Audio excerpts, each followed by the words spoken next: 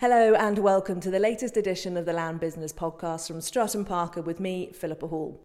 Today we're on an estate in Hertfordshire and we're exploring estate properties. In a bit we'll be looking at the latest changes to permitted development and what they can offer landowners. But first we're looking at rental properties and the rental market. If it sounds a little bit echoey, it's because I'm in a rental property on this estate and it's empty at the moment. With me is Jessica Waddington. She's an associate in the land management team based in the St Albans office. Jessica, what's the rental market like at the moment? Paint me a picture. I think there are more people looking to rent. I think people see that as more of an option, especially if they're saving to buy. Certainly 10 years ago, perhaps as rents were lower, people were looking to rent for a longer period of time. We see now a lot of people renovating their own houses, looking to rent for 6 months, a year, using the rental properties as more of a stopgap. But you do get a lot of people who want to rent properties that they can't buy. So they might have the income to be able to afford a more period farmhouse in the area, but they can't buy that because, number one, that's not on the market. And number two, they may not have the deposit to be able to actually purchase that property. So talk to me about the concept, build to rent. What is it and how is this then having an effect on the rental market? So build to rent is mainly seen at the moment in bigger cities, so London and more in the north. It's essentially investors paying to build apartments that have everything as an all-in service. So you'd have cleaners, you have 24 hours a day maintenance service, you had porters on the door. It's basically allowing someone to have a lock up and leave property. And that is shown really by the raising of standards across lettings markets. You need to have a property that meets everyone's criteria, and you need to take lessons from that in terms of storage is becoming more important to people, the ability to not only store your car but half of your life. They'll also need increased connectivity. A lot of people work from home, and they need to have the Wi-Fi and the ability and the space to make that a practical option. So what do you think that means in terms of an estate owner and how they need to view, I guess, their future tenants? I think there needs to be a greater increase in viewing tenants, not only as tenants, but as clients and as customers. They need to be offered a brilliant service from us as Stratton Parker, as the land agents, but you also need a brilliant level of property that you're offering to the market. It's no longer applicable to be able to bring a property that is a bit run down and a bit rubbish and you're getting quite a low rent. You need to be investing in your housing stock, both in terms of energy performance, but also in design and style, so that you can get the best quality tenant and the best quality rent. Okay, so you talked there about investing in the property. If you were to be improving a property compared to, say, 10 years ago, what would you be doing now that would be different? People expect their properties to be better designed internally. Gone are the magnolia walls and the very beige carpet. They want something that is more individual, and they're renting, they're paying for a product rather than just renting a dwelling. So we've found that kitchens, we've got a much better quality of kitchen going in. We've got more inventive use of space. Bathrooms have got separate baths and showers, and it's really improving that quality of stock so that you get the best rent. So I was going to say, in turn, you're doing this extra improvement, but you can also put the rent up as well. Yes, and also by putting in better quality products, they will last for longer and you will get better value for money in the long run. Now, when you're doing up these properties, some properties may qualify from a reduced level of VAT when they're doing them up. Which properties? So it really is, it's residential dwellings, be they single house dwellings or multiple occupancy dwellings. It only applies to properties that have been empty for 2 years or more. So now if you're doing up a house on the materials that you spend, you'd have to pay 20% in VAT. If your property's been empty for more than 2 years, that 20% gets reduced to 5%. And how do you prove that your property is empty? Is that easy? It should be relatively easy. You can do that by electoral roll, you can do that by council tax records, also utilities companies can help in the situation, and also most local councils have empty property officers that have notifications of when properties have become vacant. And just clarify the kind of work that does qualify this reduced rate. Is it everything? It pretty much is. It's works of repair, maintenance and improvement. So this could be decoration, extensions, installation of double glazing, central heating works, drainage. It doesn't include fitted extras, so carpets, fitted furniture in bedrooms. It doesn't include scaffolding, and most notably, it also doesn't include the provision of professional services, so architects' fees, surveyors' fees. One of the other things to consider when doing improvements to a property is the green credentials of a property and how energy efficient it is. Also with us is Luke Telford. He's a partner in the land management team. Luke, are the green credentials of a property important for this new sort of consumer renter that we've been talking about? Oh, very much so. I think we are finding increasing that tenants are asking now for the EPC. They're asking us as to how much the property costs to run, how much it costs to operate. Sometimes that can be very difficult for us to say because people like having the temperature at different settings, but there is certainly a much more interest, particularly if people are going to be renting in the longer term. So let's discuss MEES, Minimum Energy Efficiency Standards. What are they? So, your property, if it needs to have an EPC, will be rated... That's an energy performance certificate, yeah. Yes, absolutely. Will be rated according to the fuel the boiler runs on, whether the windows are double glazed, i.e. how much the property can retain that heat, and so therefore how expensive it would be to run. The new standards that are coming out mean that in April next year, it'll be, we will not be able to let your property if the rating is below a certain level. So if you are on the bottom two levels on your EPC, and if you then need to rent that property, you will not be allowed to market it because it's not compliant. Is this something that estate owners are taking notice of? I think there is awareness of these regulations coming in, but I think that there is a concern that people are not necessarily doing enough ahead of time. If you've got a property portfolio of 20 houses, let's say, the chances are that a good few of those are going to fail on that EPC rating, and so therefore then people need to start looking at what they need to do. Some of the works could be quite significant and could be quite costly, and I think there's a concern that people aren't necessarily budgeting for this or allowing for works to be carried out in preemption of April next year. Yeah, it's not really very long to go, is it? If there is no plan and there is no budget in place, do you foresee a situation come April where people are sort of maybe at a standstill with some of their properties and unable to get the income in? Absolutely, because if you are not allowed to market the property, you cannot then find a tenant, therefore the rent is going to stop coming in. Which buildings are caught up in this new legislation coming into force? So if your property is not listed, then it will need an EPC. That will need to be advertised when the property is marketed. However, it's a bit more confusing if your property is listed. For many years now, the interpretation of the law has been that a listed property has not needed an EPC, so therefore the MEES does not apply. However, some recent guidelines have come out to suggest that that interpretation is incorrect and that an EPC might be required for a listed property to ascertain whether the improvement works might affect the character or the appearance of the property.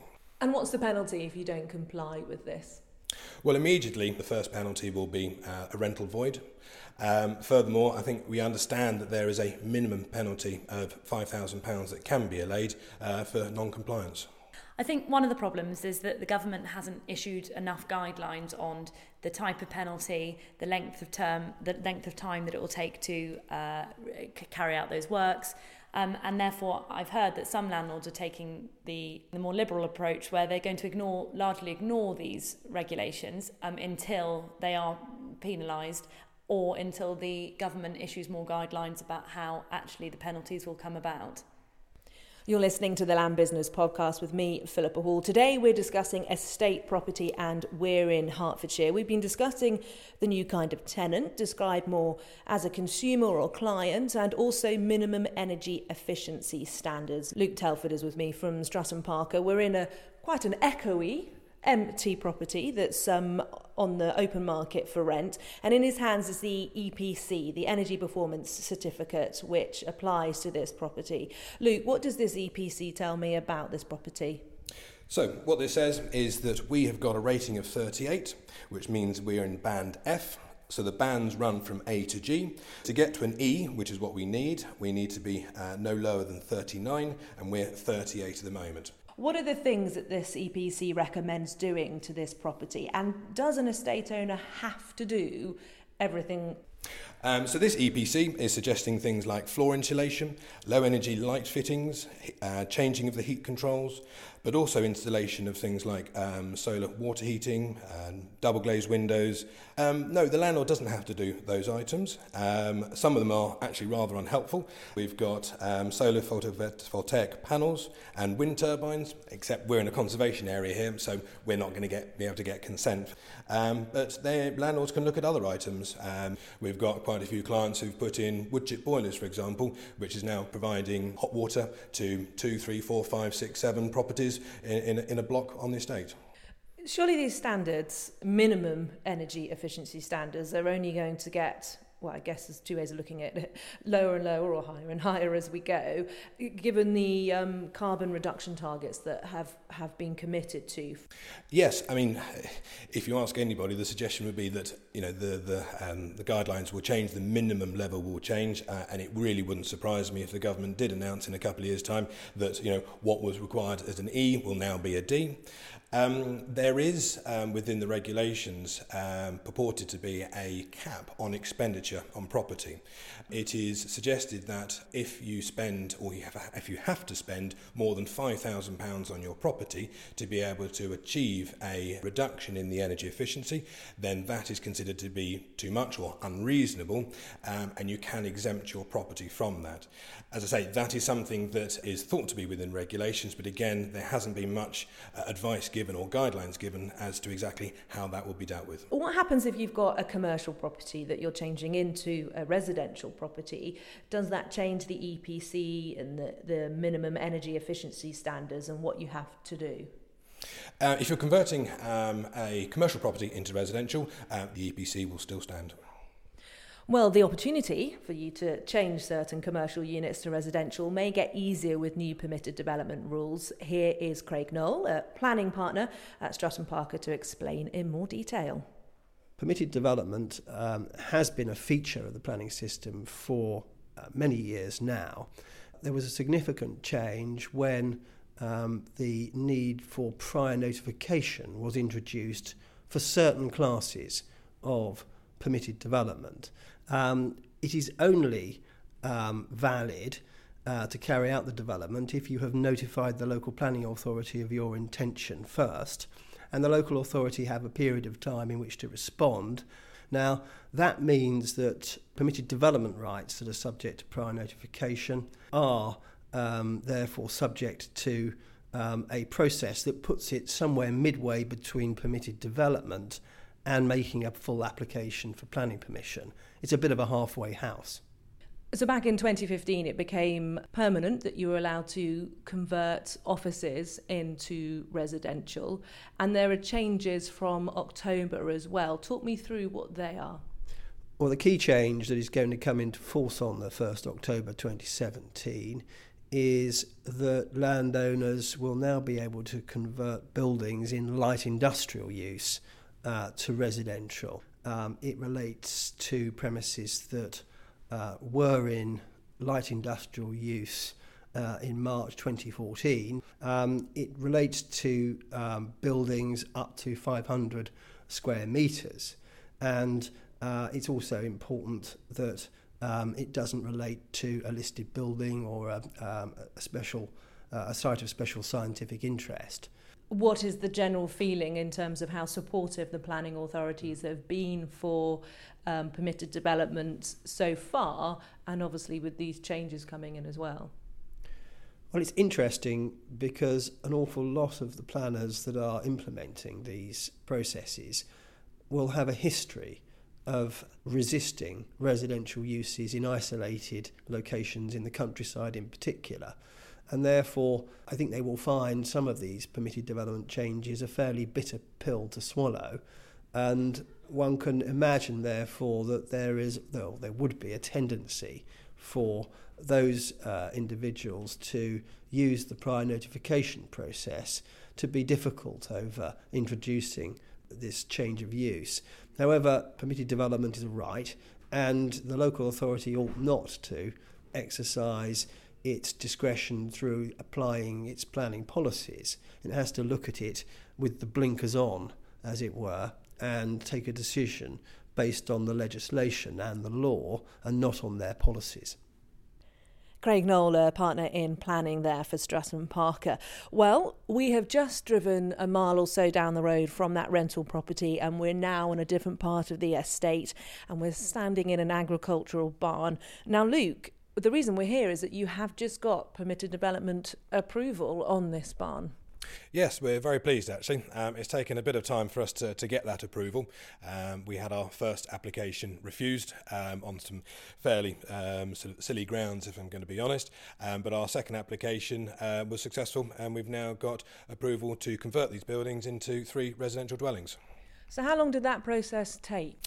Probably end to end, it probably took us probably just under a year in the end. The first application was turned down on 2 principal grounds. First of all, the planners were unhappy with our use of a mezzanine floor in the double height building. They felt that was unnecessary from a conversion point of view. The reason why that's a bit odd is that some other councils have been fine with mezzanine floors going in. But the other grounds that they struggled on was that they felt we didn't provide enough evidence that the building was in agriculture or in an agricultural use in March 2013. That's a key date then, isn't it? Yes, it is, absolutely. And sometimes that can be quite tricky to prove. We had a tenancy agreement that was in place at the time that provided us with enough evidence. The council was still trying to ask more questions, but thank goodness we managed to provide enough evidence. Yeah, if you don't have, say, like a tenancy agreement and you are using the barn yourself, what do you rely upon? Some photographic evidence that you were using it for agricultural use. What are your options? Well, I mean, hopefully an inspection should be able to provide you with the most amount of evidence, so the planning officer actually coming out and having a look around the buildings. Photographs, absolutely. Any sort of agreements. Sometimes people have only got a sort of a licence to store some hay and things like that. Again, just builds up that evidence base. I guess there's been a bit of an escalation, really, for landowners, given that agricultural buildings were allowed to go for permitted development approval in 2014 to become residential. In 2015, you had offices that were allowed to seek the approval. And then come 2017, October, it's going to be light industrial buildings, which a number of estate owners do have within their ownership. There seems to be quite an escalation in terms of the number of options that are there for estate owners to now add value. Absolutely. It underlines enormously the government's desire to build more houses, and we'd hope that councils can embrace that. But secondly, I think it's really exciting for many more rural landowners, particularly in greenbelt areas, which is where we are at the moment, right in the middle of the greenbelt, that we would never have got planning consent for these buildings to go into residential forevermore. And what's been your experience of how supportive local authorities have been towards the permitted development applications? I think the answer to that is mixed. The council area that we're in at the moment, I think, hasn't had many applications, and the applications they have seen, they have struggled with. I don't think they particularly necessarily understood the rights and how they're to operate. But some councils will have seen lots of these sort of applications and may take a slightly more relaxed view. But I think there's still an enormous hesitation on councils to agree a residential use on an agricultural building like this, because it's something for many, many years they have been absolutely opposed to. And what do you make to the latest amendments coming into force? What do you think their impact will be? Well, I think it's great. I mean, it gives many clients greater options for the buildings that they have. But I think that it's a more strategic planning approach that people should be taking to it. Just because these rights exist, it doesn't necessarily mean that's right for that particular building or that particular estate. A lot of these are pointed in the direction of residential, which is the most valuable approval or consent that you can get. But residential is the more expensive one to convert as compared to, say, an office use. But you also need to compare it against what the building's being used for at the moment. If you've got a license for the building for someone to store some materials, that could well be the most valuable use at that time, given that you've got no financial input to convert it. You've been listening to the Land Business Podcast from Strutt & Parker on estate property with me, Philippa Hall. Do get in touch with any comments or questions or even topics that you would like us to cover via email, podcast@struttandparker.com, or visit the website struttandparker.com/podcasts. Next time, we're in Kent discussing future-proofing for your estate business.